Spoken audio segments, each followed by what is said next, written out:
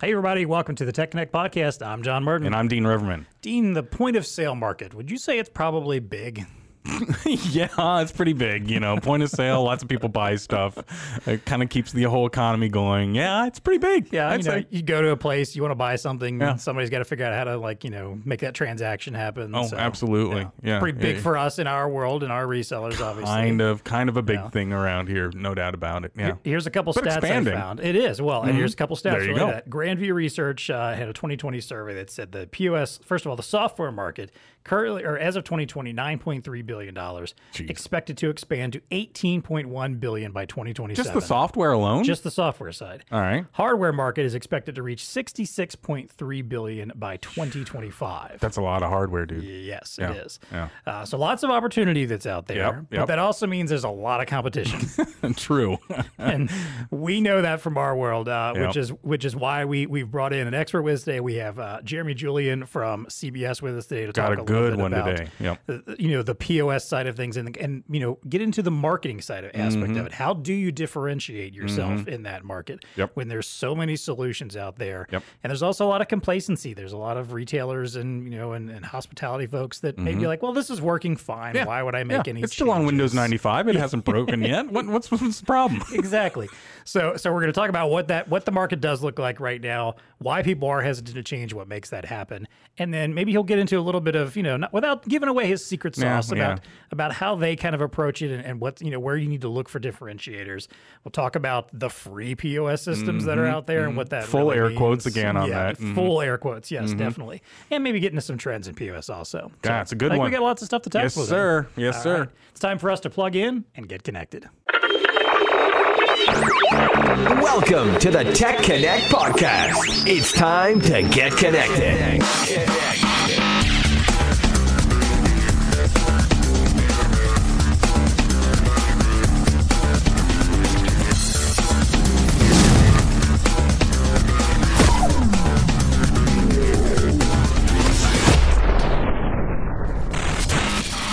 All right, as I mentioned, our guest today, Jeremy Julian, is the COO for Custom Business Solutions, aka CBS. Jeremy, thank you so much for joining us today. We appreciate having you on. Tell us a little bit about yourself, your day-to-day role there at CBS. Well, thanks for having me. And as we were talking about pre-show, it's always fun to be on this side of the mic. It's always kind of weird because, as you guys know, I host my own podcast called The Restaurant Technology Guys. But that's not what I get to do on a daily basis. I run a technology company that supports the restaurant industry, and so we're one of those VAR ISV hybrids that started as a traditional VAR selling hardware and software, produced by other people, and then eventually became an ISV ourselves. So for those that don't know what ISV stands for, because half the time I use these acronyms and my own team goes, what does that mean?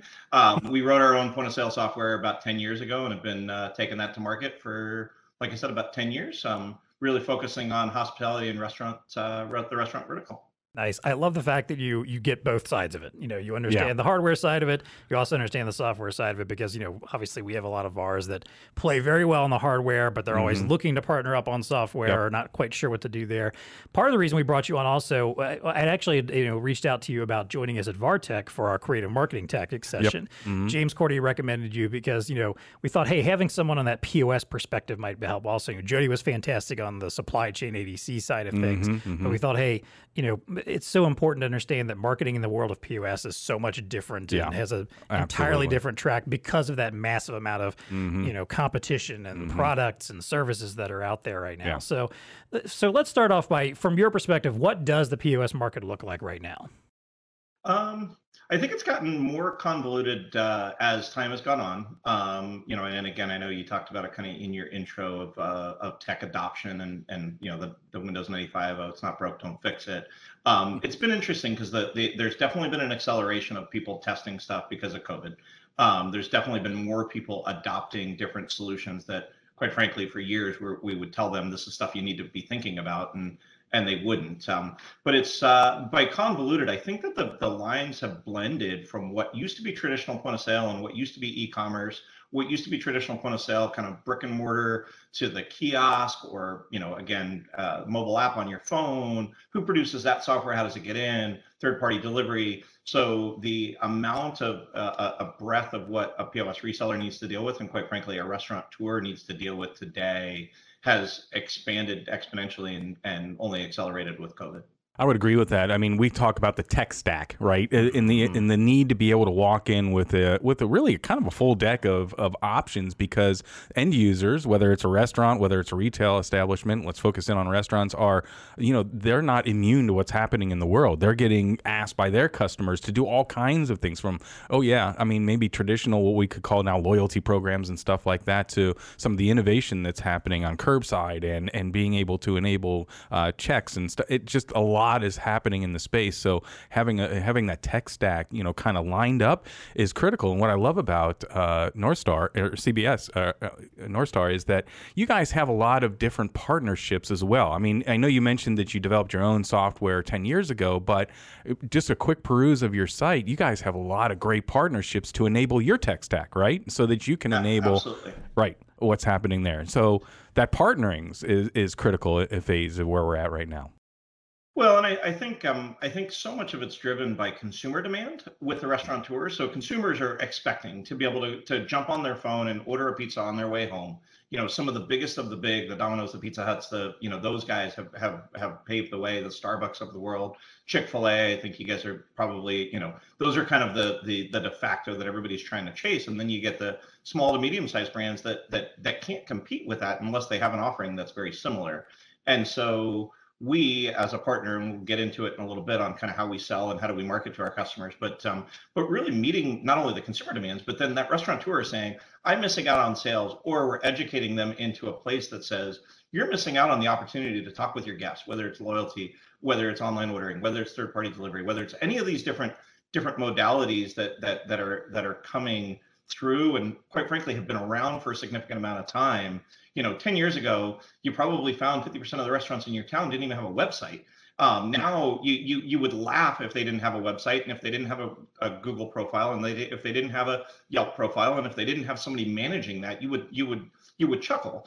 Now it's kind of, they've got to be on those third-party delivery platforms, whether they partnered with a single one or they partnered with multiples.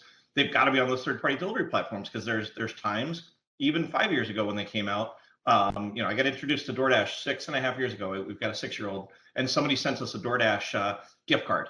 And at the time, we were like, what in the world is this DoorDash thing? And quite frankly, I didn't even know what it was. Ended up ordering through DoorDash, and now, you guys chuckle about it, but you would be remiss to not even realize that that's a thing out there. But 6 years ago, it didn't exist. And now every single brand needs to have some presence on that. And so I know I kind of riffed for a little while there, but I think it's a lot of it's driven by consumer demand. And if you don't meet where the consumers are going to be, then you can't sell food, and you can't sell retail items to those consumers, because they expect it from everyone, even though these big brands have $1 million budgets to go roll out something as small as an update to their app. Yeah, that's a really good point, Jeremy. Sorry, because I think just to throw in there, if it's an establishment that's still around now, that has made it through, what we have gone through with the pandemic, they are already adjusting to the need to have some of these new items, as a part of the point of sale, or as a part of their business, as a part of the environment that their customers are, the whole customer experience that we talk about. So it's that adaptation thing, I think, Jeremy, that you were touching on, that, we're starting to see that a lot more, right? There's just the need to adopt a lot of this newness, or at least kick the tires, figure out how that's going to work in their world. I can't imagine there's a lot of questions around that front. Yeah, no doubt. I appreciate the fact that you mentioned that, hey, a few years back, you were probably telling folks, hey, you might want to pay attention to this whole, online delivery thing and other options for, delivering your food and getting food to people and other places that they can pay. And I'm sure there was plenty of people that frustrating, like, nah, we're fine, we're good. And all of a sudden, in the middle of a pandemic, they're all running to you, and you're like, oh, yeah, see, look what you're doing now. Yeah. So, you've kind of hit on that a little bit here. Obviously, there was a clear demand that drove a lot of change over the last couple of years. So, what about the hesitancy part of it, though? Like, before all of this, when they didn't have something forcing them to make these changes, why were so many, especially restaurants and retailers, so hesitant to make changes to their point of sale, to make any kind of upgrades, to accept what you were telling them was coming, whether they like it or want to hear about it or not? Why are they so hesitant about that? It's funny you asked that question, because I was recording a podcast on Friday with a restaurateur, and I asked that specific question. I said, why now and why not then?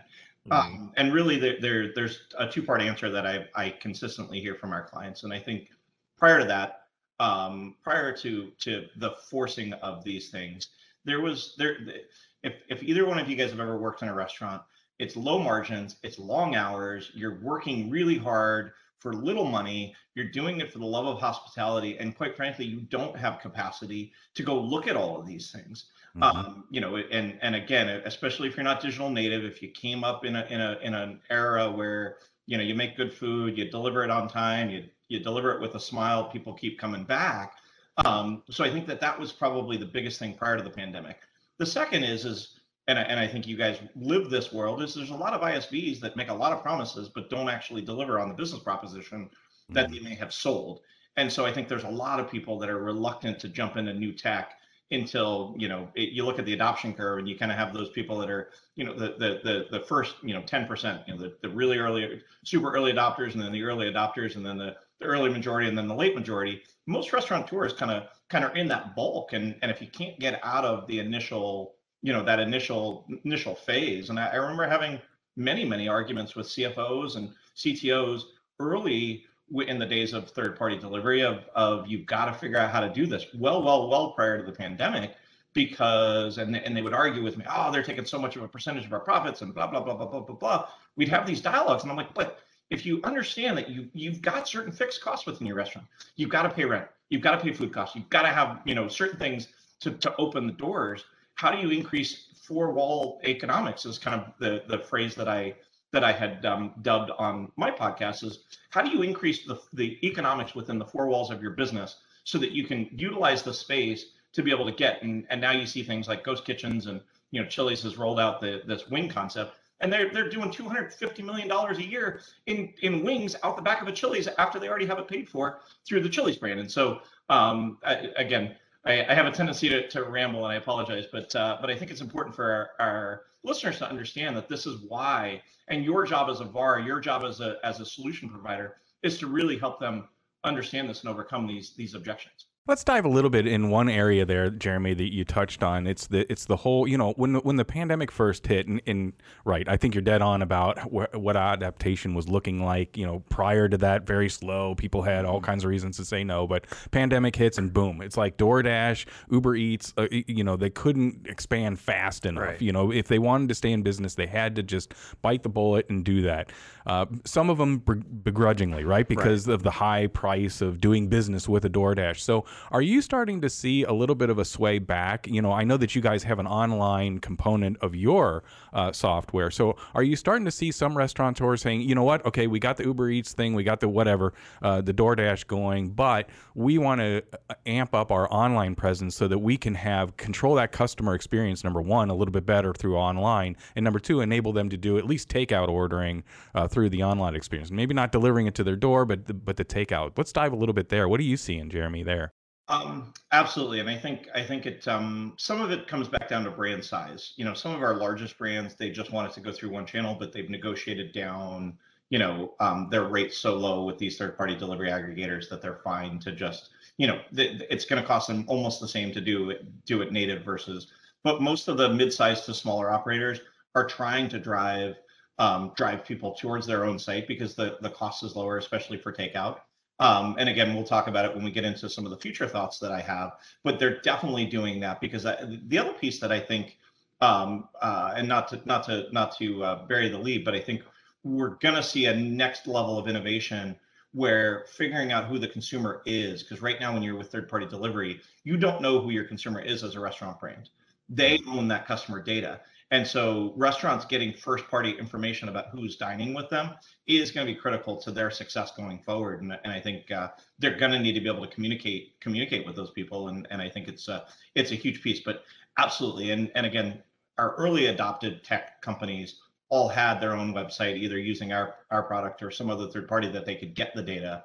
And they started there, and then they kind of were able to embrace the third-party delivery marketplaces like DoorDash and Grubhub and Uber Eats. Yeah. Yeah, I think there's such an important message there too about once you've given customers something that they like, not trying to dial it back and pull it back away from them, or think that you're going to be able to just step back and I feel like I've seen this lately where, you know, we got comfortable with the whole door dashing and you know, my wife and I love that. You know, it's better any day at the end of a long day than having to pack up a 4-year-old in the car and try to go out to a restaurant and eat there and hope that he's in a good mood and that it's a pleasant evening, all that stuff. Why would we do that when we can just have the same kind of food, the same relative quality of food delivered at our door? But I've also feel like I have noticed in the last few months or so, especially as, you know, all these restaurants have reopened and they're trying to drive people inside again, I feel like sometimes, and this is not a lot of not all of them, but a few restaurants, like the quality of what you're getting on the delivery side has suddenly started declining,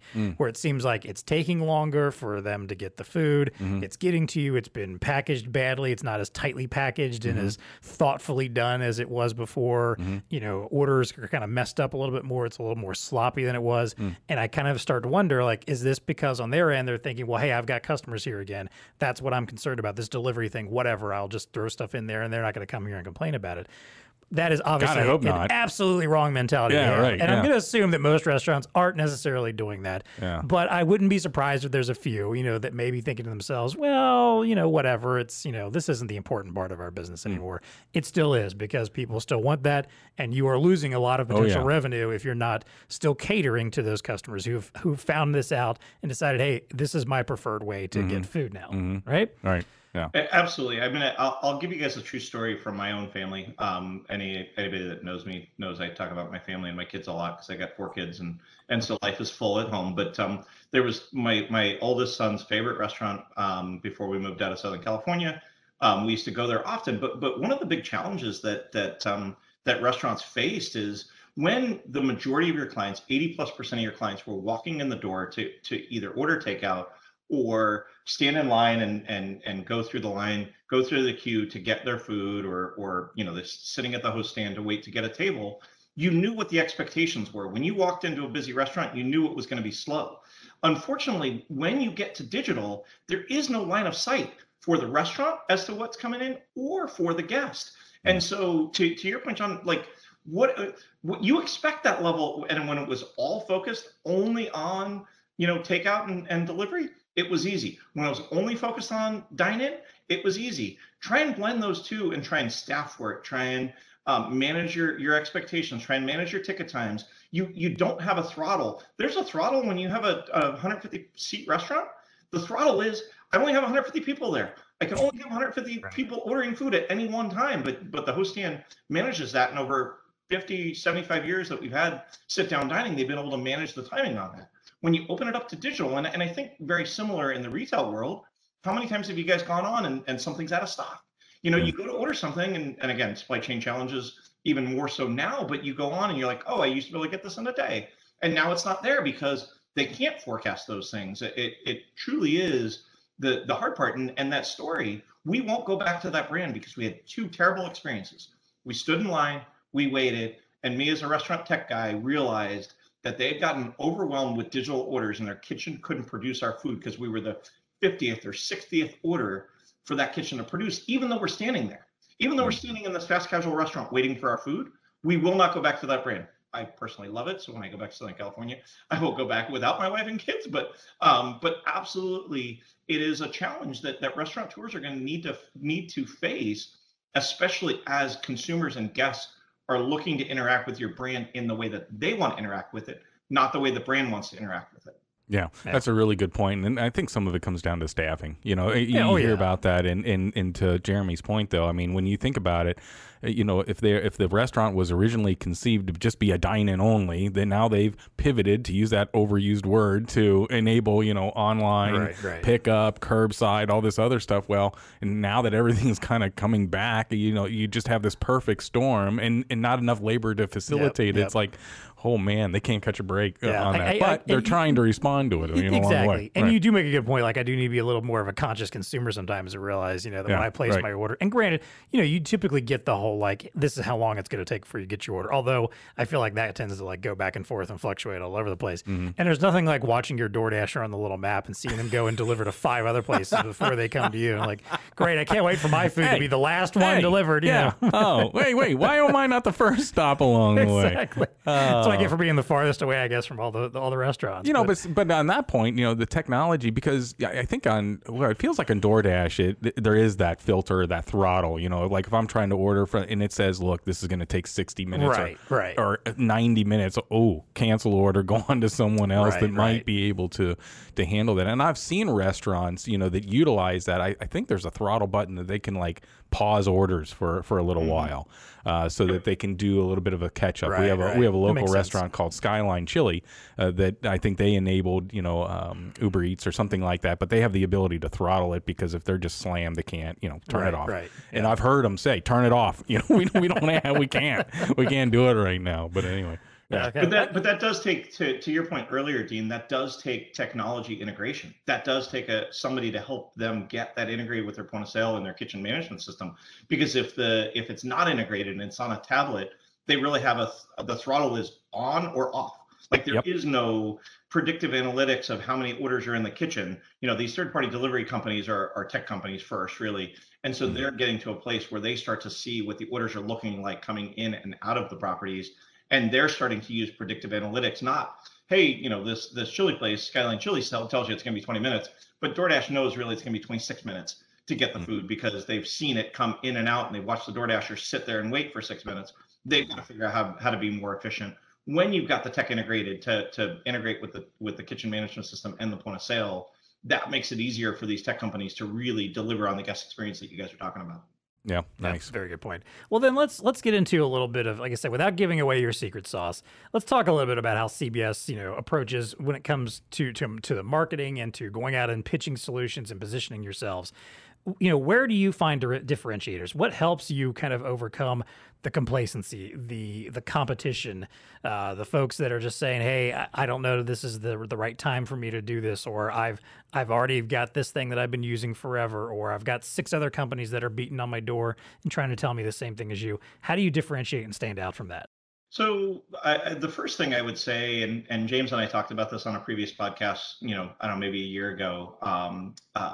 The biggest thing for us is understanding who our customer is and who's our customer avatar and talking to the right customer, whether that be the person inside the brand or being able to have a value proposition that meets the customer that we're looking for. And I think all too often when I talk with VARs that are out there, they will take $1 from anybody that will give it to them. They don't really understand who their core customer is. And so because they don't understand who their core customer is, their value proposition is weaker because they just become part of the Me Too, I can do everything that everybody else does, rather than differentiating yourself and saying, this is what makes us special. This is what, and I would say, harken it back to the restaurants. If you guys were to think about those same things, why do you go to XYZ restaurant?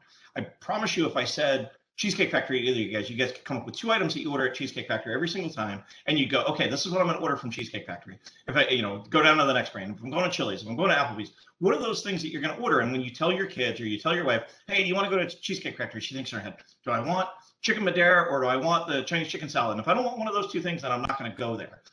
Us as VARs, we need to have that same value proposition that says, this is who we are, this is what we do, this is why we do it. And so the second piece that I would say is all too often brands want to talk about themselves.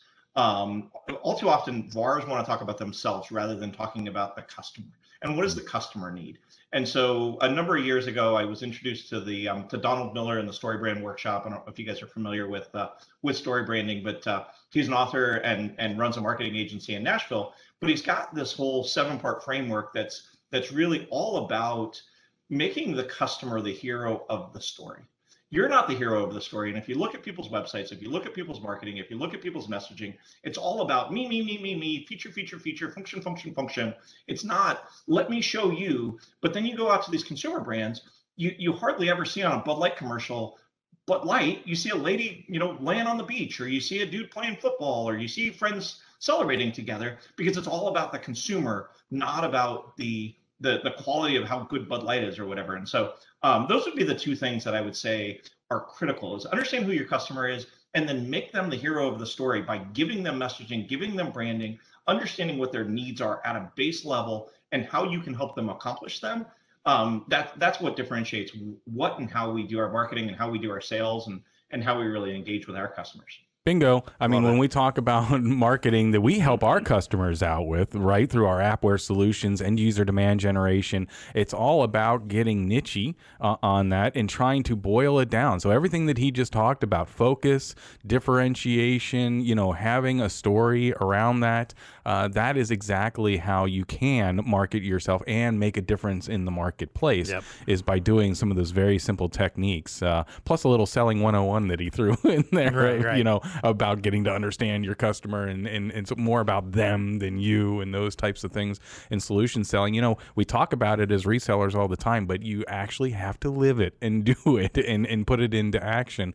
And marketing can obviously be that first step a lot of times. Yeah, definitely. You mentioned earlier, Jeremy, the idea that some of the software companies out there that may not be able to back up their service or their offerings or the expectations that they set.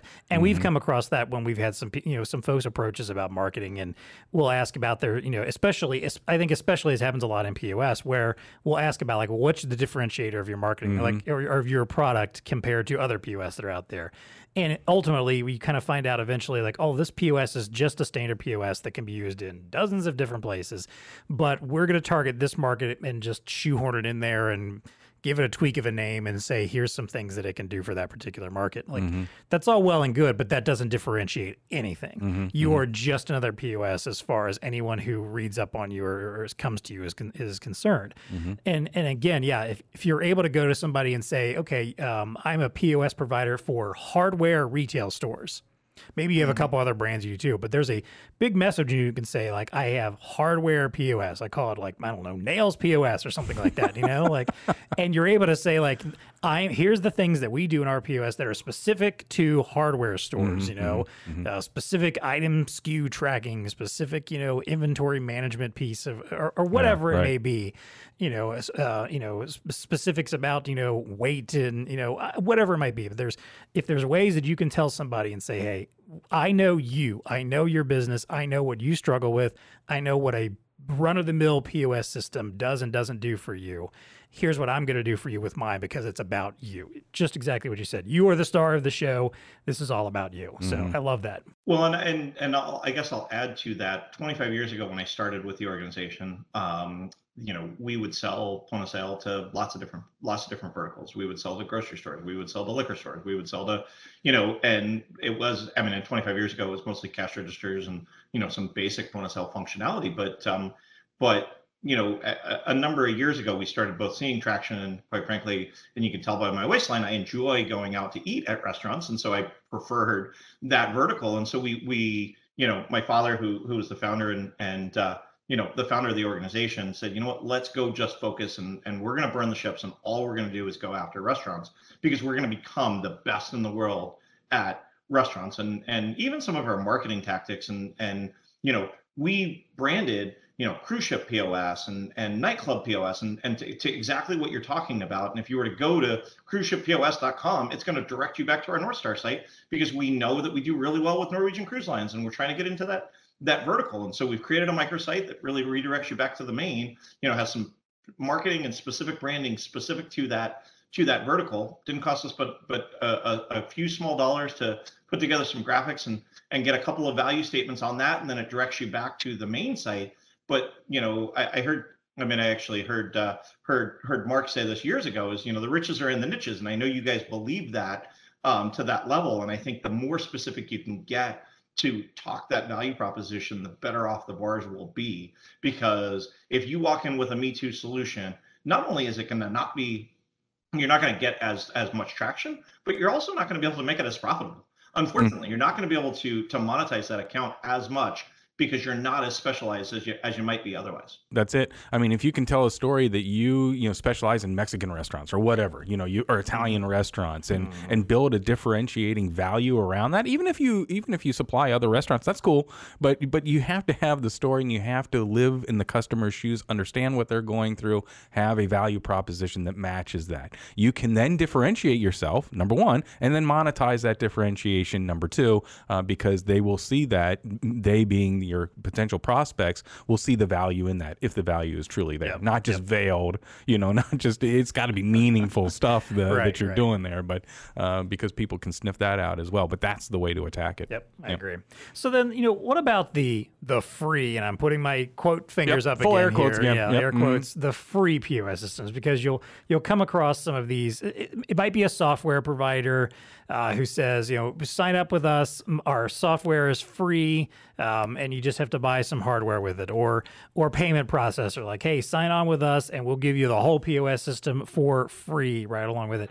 But, what do you have to say about those when because I'm sure you have customers that you go out and you're talking to and they say, oh, well, I just came across this free system I can get as long as I just sign up with this payment processor, or as long as I, buy this cash drawer or something. What do you have to say to those?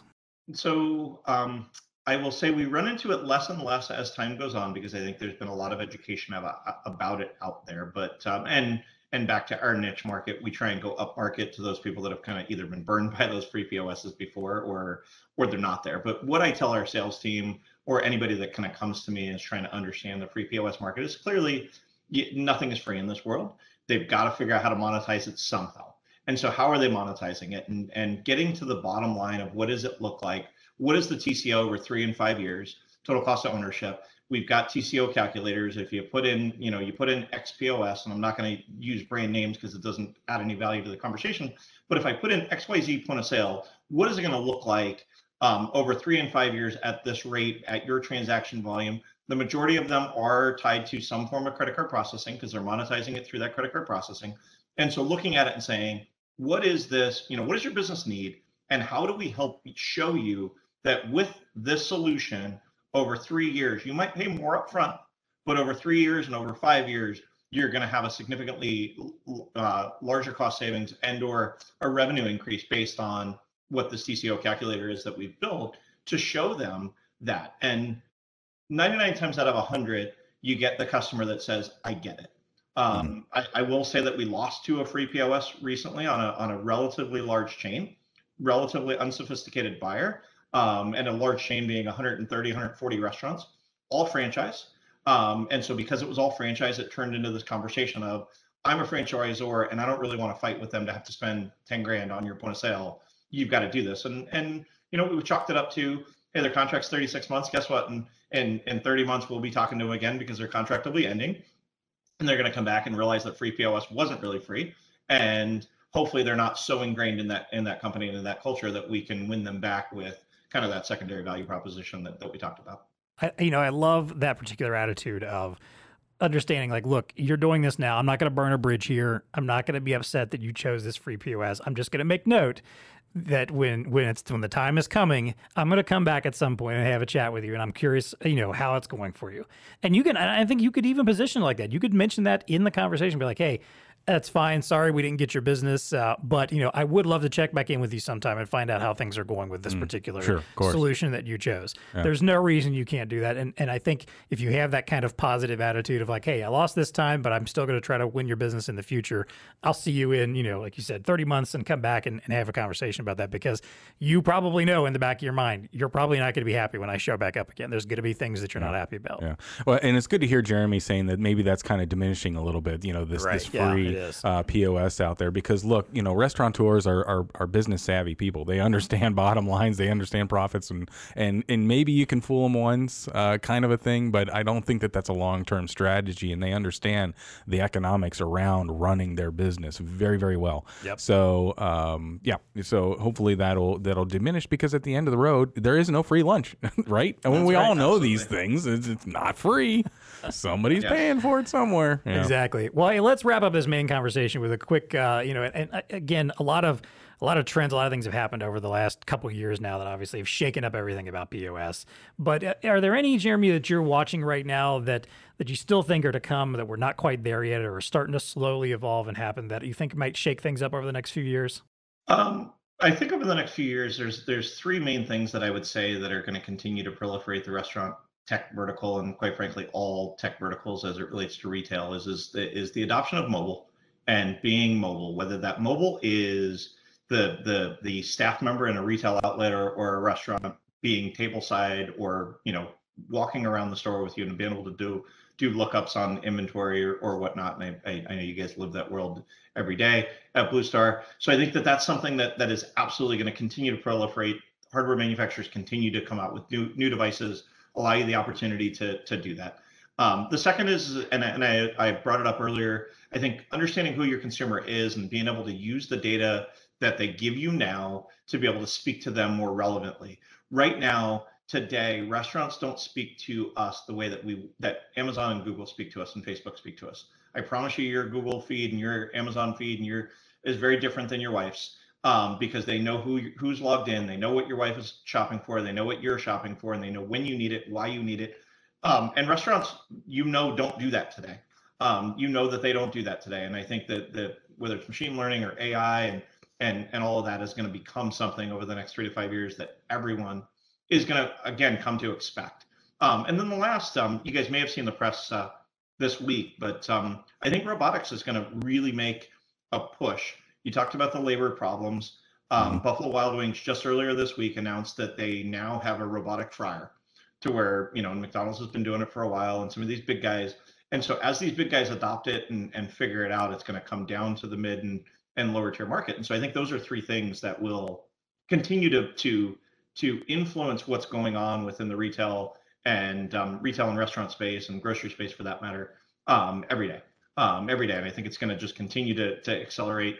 Moore's law with processing is going to be that way. And I quite frankly think the same thing is going to happen as it relates to these kinds of tech adoption.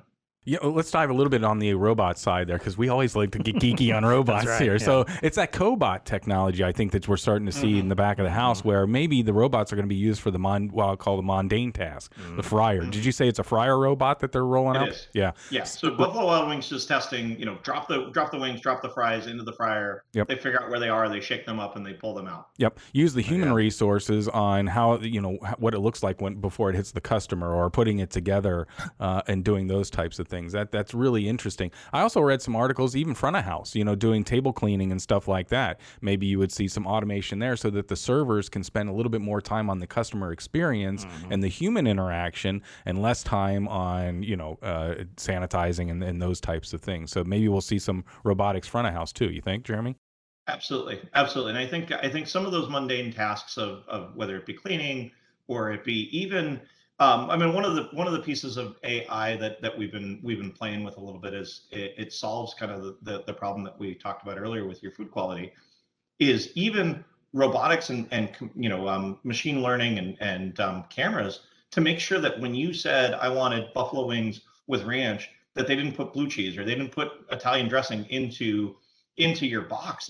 That's this idea that food quality is going to use robotics to figure those things out, and AI and machine learning and these computers figuring out where guests are and how long they're staying. That's another piece of tech that we've been playing with, is to figure out who's coming in the door, when are they coming in the door. Back to the conversation about how do you staff and when do you staff. But I wholeheartedly believe that it will hit the front of the house, and I think that it'll be more autonomous. That the systems that are deployed to these retail establishments are going to say, there's a spill on aisle 3 before somebody comes to tell the front of the grocery store that there's a spill on aisle 3. They're going to see it. They're going to alert a staff member to go clean this up instantly before it has to impact the guest experience. Yeah, I like where you're going there, because I'm going to dive a little bit on one of the fails that I think does happen with door dashing or deliveries to home is accuracy of your order. So, yes, of course, we're all door dashing, we're all doing Uber Eats, but I have to, not to throw a complaint on there, but I feel like 4 out of the last 5 orders that I've done, they've missed something. Yep. So quality control. And then I was looking, you can't just go walking back up to a counter and complain. You can't log onto the app and say, hey, they gave me Italian instead of ranch dressing or whatever, right? Yeah. Well, and it is 100%. The last 3 customer conferences I've been to, now that we're actually able to travel again, people actually want to see in person. I've gone to 3 customer conferences. It was the number one thing that they were trying to figure out within these brands. 2 casual dining brands and 1 fast casual brand. Unequivocally, number one topic that they were talking about is how do we ensure the food quality that goes out the door? Because you can't fix the guest when it gets delivered to their house. To what you just said, Dean. Yep. The ranch versus Italian, or napkins didn't show up, or forks and knives didn't show up when it got delivered to your office or to some park where you're supposed to be having a picnic with your wife. If you don't have forks and knives, I mean, I literally ate some food with my hands one time because they didn't deliver the forks and knives with it when I got it for takeout. It was ridiculous. It was a burrito enchilada style, and I'm like, I said to my wife, I said, this is going to be the messiest burrito I've ever eaten because they didn't deliver forks and knives, but I was 10 minutes away from the restaurant. I wasn't going to drive back to the market or to the restaurant to go get this food. I mean, by that point, it would have been cold and disgusting. So it is the number one thing. And so trying to figure out how to do that quality check, how to make sure that the right items are in the bag. They're trying to take some drive-through technology. I mean, that's one of the things that I know everybody's dealing with is how do I get more capacity through my drive-through? You guys have seen Chick-fil-A and all these people adopt the 2-lane drive-throughs, but I think some of these large brands that have drive-through have looked at these pieces of technology that says there should be 4 items in the bag, and what are they, and whatnot. But I do think that tech is going to play a huge part in figuring that out for these restaurant brands coming into the future. I would agree with that. I think that if somebody can figure out that puzzle, the little quality control station or whatever it looks like, I don't know, but before it goes out the door, it's got to go by this AI thingamabob that's going to quality check it. And I thought you guys were getting really close to it, Jeremy, because I'm on the CBS site. I love your recipe viewer, by the way, which I don't know if that's holistically unique to you, but it's the first time I've ever seen something like this. So let's talk a little bit about some of the technology that's happened back in a house too. This is a back of house kind of solution where you, if I understand it correctly, can bring continuity to recipes or how things are done amongst a chain. So if there's like a slight tweak to a recipe or something new is rolling out, how do I roll that out to 5 different stores, 10 different stores, 100 different stores? You can use something like this. I mean, yes, I worked in restaurants, coming up through high school and college and whatnot, and I can remember it was a pizzeria, and it was rare that there would be changes, but they did happen. Right. Oh no, we're making the hoagie this way now, and then we'd have to go to training, and there's this whole thing around it, but as opposed to something like this. So even back of house, right, Jeremy? There's technology advances, as we were just talking about the AI quality check, maybe someday, but you guys are on top of it too with the recipe viewer. Yeah, no, and Recipe Viewer was really a solution that was originated with a conversation back to how do we sell and how do we engage with our customers. We were having a meeting with the CIO of the Cheesecake Factory when there were 40 stores. They happen to be a client of ours. They were 40 stores. They're now over 200 locations nationwide, and now they've hit 6 different countries outside of the U.S. But they had a challenge where they had a recipe book, and if any of you guys have been to Cheesecake Factory, you know that their menu is 40 pages long, and they've got 250 menu items. And so, how do I create consistency across an entire country or across the entire world for this matter? Because everything that they do is made in-house. It's scratch kitchens, and so they had a situation where every morning the cooks would go to the safe and check the recipe book out, and they'd sit in their station and make the recipes. And the CIO came to us and said, this is what I'm thinking about. I'm going to go deploy this solution. And over a weekend, we built a prototype of Recipe Viewer. And ultimately, that's what launched it, because they had 40 stores and they were having problems where a chef had stolen the recipe book. He had stolen the recipe book and go try to start, the Cheesecake Factory Light, his own brand of it, using their recipes that they had spent tens of thousands of dollars to build. We've got another brand down here in Texas, the Pappas Restaurant Group, very similar story. Pappasitas had somebody took a recipe book from them, and so it's secure behind a secure portal. But you also allow them to, at a moment's notice, go change a recipe. You've got the spinach scare. A couple of weeks ago we had the onion salmonella thing. They can change the recipe on the fly across all 250 stores in an instant, and everybody's now updated. And no different than if I were to ask you guys 20 years ago, how many phone numbers did you remember? Chances are you probably had 10 or 15 phone numbers you remember. Now, if I ask you if you even know your kid's phone number or your wife's phone number, chances are you might have to think about it for a little bit, because you can look it up. And once we deployed Recipe Viewer and you didn't have to remember it, the consistency went up almost instantaneously, because now instead of remembering how many pepperonis you're supposed to be on, it's 12 or 13. Instead of having to remember it, you just look up at the screen and it's right there in your face to be able to deploy those things. And so between security, consistency, and scalability.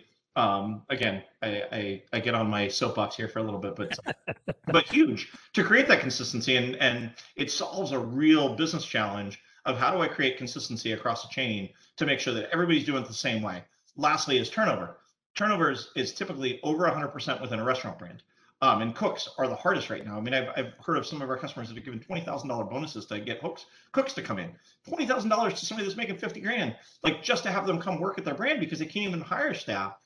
You've got this consistent turnover. And so now how do you train these people and get them up to speed almost instantaneously? There's very little training because if you can read and you can look at pictures, you can use Recipe Viewer. So you need to know your tech stack, right? Definitely. You need to know what's out there. It's not just front of house, which is I know where we began the conversation around POS. Sorry to diverge a little bit because the back of house is important too. And I just think as solution resellers, which our customer base is, you have to know what's going on in the marketplace and the need for these types of technologies Jeremy's talked about. And thank you for that. I mean, it's some brilliant things like Recipe Viewer. Just to me, it's like duh, no brainer. Yeah. And if I was a reseller, I would be like, I'd be pretty excited about that and going talking to my customers about something like that and trying to partner up with Northstar and getting that software. But anyway, that is some fantastic technology. And all it made me think of is like there's some chef out there with running around the recipe book opening up cheesecake industry or something. I don't know, like oh, but that's a huge cafe. Yeah, there you go. Cheesecake Cafe, and they've got all of their recipes doing this, trying to do the same thing that they were doing. Huge issue in the restaurant business. I'm just going to steal the secret sauce, literally the secret sauce recipe, and go open my own down the road. Exactly. Well, I'll wrap up this part of the conversation with a quick couple stats here because, we've talked mostly about restaurants, but obviously, retail in general benefits from POS. Well, part of that same stats that I mentioned at the very beginning, it was from an article on Finances Online. They did a poll for 2020 poll for North American retailers about top POS priorities.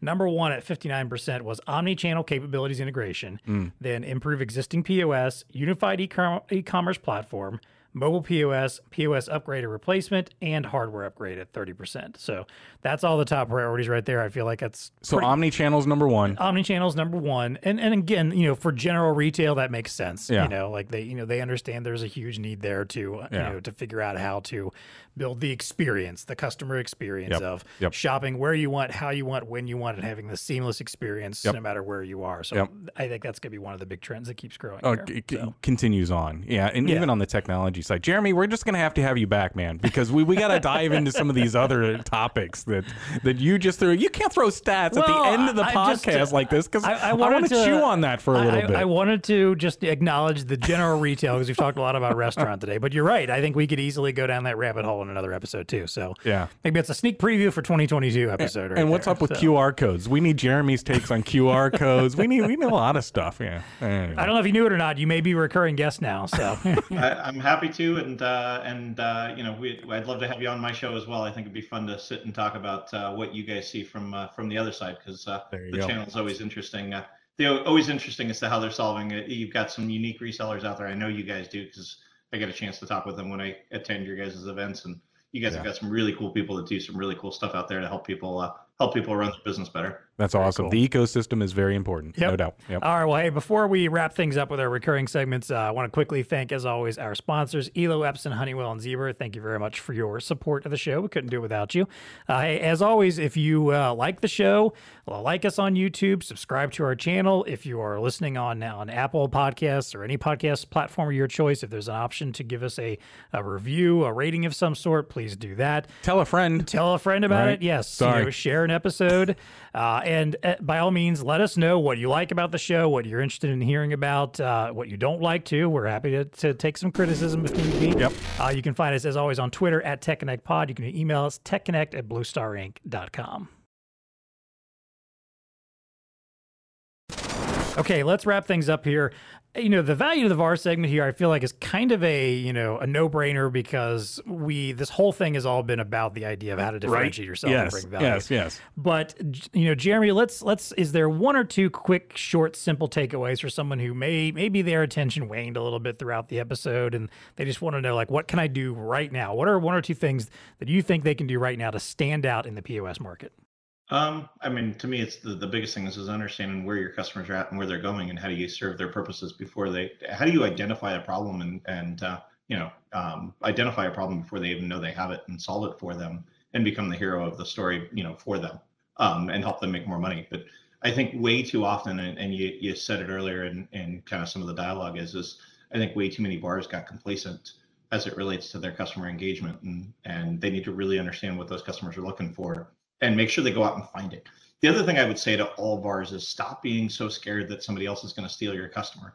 If you're delivering the value, it's got to be my solution. No, go partner with other people. You talked about it, Dean, earlier. We've partnered with hundreds of different brands out there, but we still own the customer relationship, and allowing them to solve the problem for the customer. You still become, you might make a nickel on a dollar or 10 cents on the dollar on it, but at least you've solved this customer's problem, because if you don't solve it for them, they're going to solve it for themselves. And I think as a VAR, your job is to go figure out what those things are. So stop being so scared that somebody else is going to get into your customer and steal them. Go solve their problem with that, for them, maybe through a third party, maybe through some partnership that you've built. But I think that way too many VARs, when I listen to them talk about these things, they get scared about these things because they want to own 100% of the tech stack. They want to own 100% of the value stack, and it's not realistic in this day and age, in my mind. Man, brilliant! Boom, hit it, nailed it, as they say. That is a great takeaway, because again, when I went on the CBS Insight, it's like partnership is just a part of their ecosystem. I love resellers that do that, because they understand the value that is the relationship that you have with your customer. But be a good solution provider by understanding all the things, just some of the things that we touched on here today, and you need to have that in your tech stack or your value stack or whatever you want to call it. But the only way that you're going to get there is through partnering. You have to understand that, because gone are the days of a very simple cash register with whatever, just an electronic cash drawer. That's gone. You have to have partners to be able to enable your customers to do all the things that they need to be able to do to stay relevant as well. Yep, yeah, I completely it's agree. Really good. To piggyback quickly on Jeremy's comment there, I think at the end of the day, you want to be the first person that people call when they have a need in whatever tech is in their environment. If you're that first person they call, because they know you're the person that will, whether you're getting the job done yourself or you have a partner that can help them get the job done, you want to be that first call. That's how you keep that business. That's how you get away from that mentality of, I'm afraid if I introduce them to somebody, then they're going to start relying on them all the time. No, when they recognize you as the person that can put them in touch with the person that they need to work with, and you're all working together on a project together, there's so much value in that I think that's where you get past that mentality of, I got to pull all my business in and wrap my arms around it, hold it tightly, put a drawbridge and a moat around it or whatever. No one's allowed in. It just doesn't work anymore. I'm sorry. We don't live in that world where you can just do it all by yourself. Drawbridges and moats are gone. That's right. We filled them in the medieval era. Yeah. I would say he's standing up on the top of the castle wall with the with an arrow on fire, trying to shoot people down, trying to cross the bridge, huh? Exactly. We're gonna pour this hot tar on you. That's right. Yeah. I'll get you. Yeah. All right. Well, hey, let's wrap up with our favorite segment, What's Tech Connecting with You? This is where we get to talk about something in the world of science, technology, innovation that has caught our eyes, got our attention lately. Jeremy, I'll let you start. What's Tech Connecting with You right now? I alluded to it earlier in the conversation. I think this whole idea of cameras and how much they can do to figure out what's going on within the world is huge. The technology continues to get smaller, continues to get faster. Understanding that, and it's not just for security, it's for really what's happening within human movement and all of those kind of things is a huge piece that I think is going to solve some problems as time goes on. I think it's going to solve that food quality problem that we talked about earlier. It's going to solve some of the staffing issues, some of the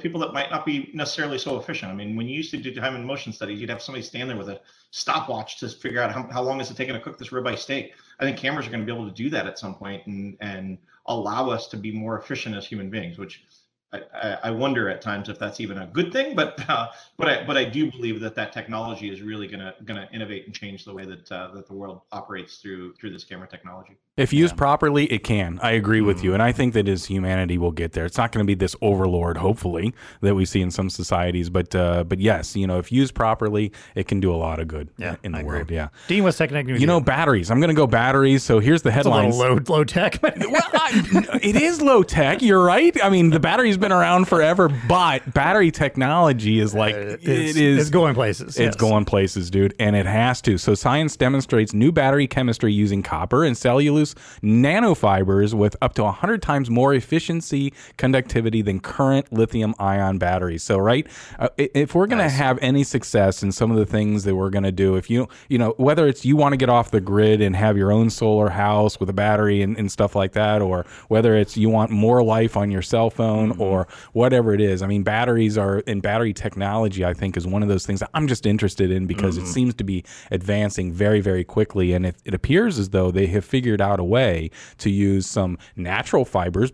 By the way, some of this is tree parts, you know, fibers from trees that they're using in this when meshed with copper to have this again, this battery technology that is much more efficient at conducting. Right. And it solves some of the issues that we're having with lithium-ion batteries, and, you know, if they overheat and some of the byproducts of using that technology and what it can do. This is going to table that or thwart that completely. So anyway, battery technology to me continues to be interesting. I would imagine 5-10 years from now, it won't be unrealistic to have batteries that can last way longer and with much more power than we have today to power your house, to power your phone, whatever you want. Yeah. And if you were, you know, like I said, if you're one of those guys or gals that wants to get off the grid, maybe you can get there with a battery powered house someday. There you go. I have a feeling there's one or two companies that are going to just make some serious bank. Right. By perfecting the battery and figuring out the next evolution of the battery. Exactly. There's a couple companies out there, and I don't know who they are yet. There's a lot of them, I'm sure, vying for it.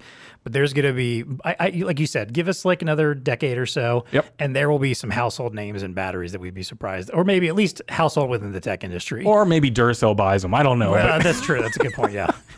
Or the Energizer Bunny is going to buy up any of these types of things. But I continue to be fascinated by battery technology.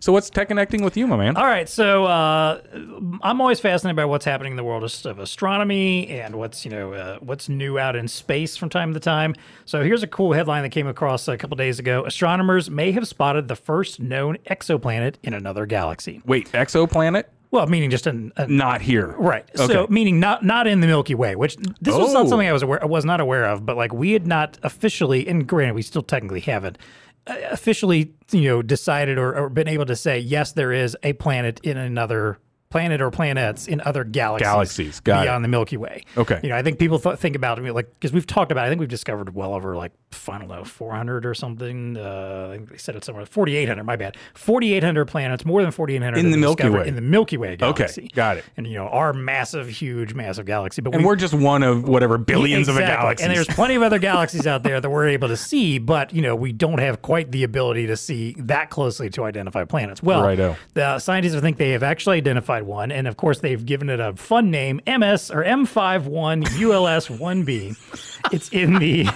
It's in the Whirlpool Galaxy, as it's called, and it apparently is potentially moving around a massive star and a dead star that are side by side, that are kind of little binary type thing. And apparently the way they do this is because of that dead star, which kind of has turned into essentially something akin to a black hole, is siphoning off energy off of the big star and creating some X-rays that are given off. And we're able to always look and see what's there, and we can see those X-rays that are coming off.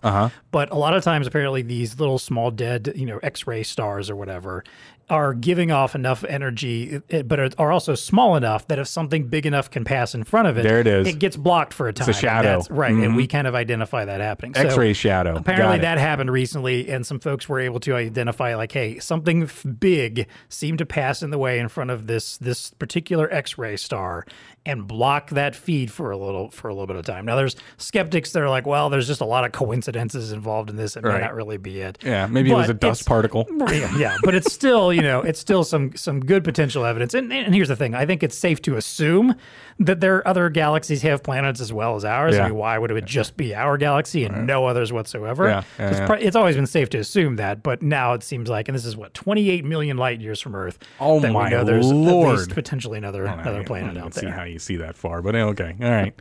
So there you go. That's a good one. Yeah. All right. Jeremy Julian, thank you so much for joining us today. We appreciate having you on the show. Well, thank you guys for having me. Definitely. Hey, until next time, get down off of your castle walls, let some people in.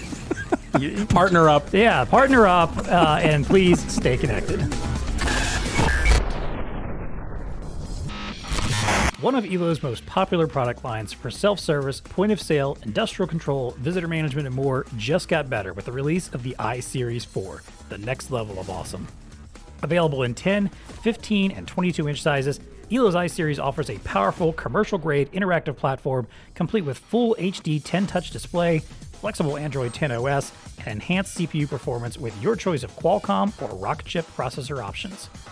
Start changing the way customers and employees interact by deploying a new generation of interactive technologies that provide seamless integration, effortless provisioning, and simplified device management via EloView or your preferred management tools. To learn more, check out the link in the show notes or contact your Blue Star Elo representative. Now more than ever, organizations are requiring sophisticated access control solutions. Evolus, the world's leading direct-to-card printer manufacturer, has solutions to fit any card-related access control scenario.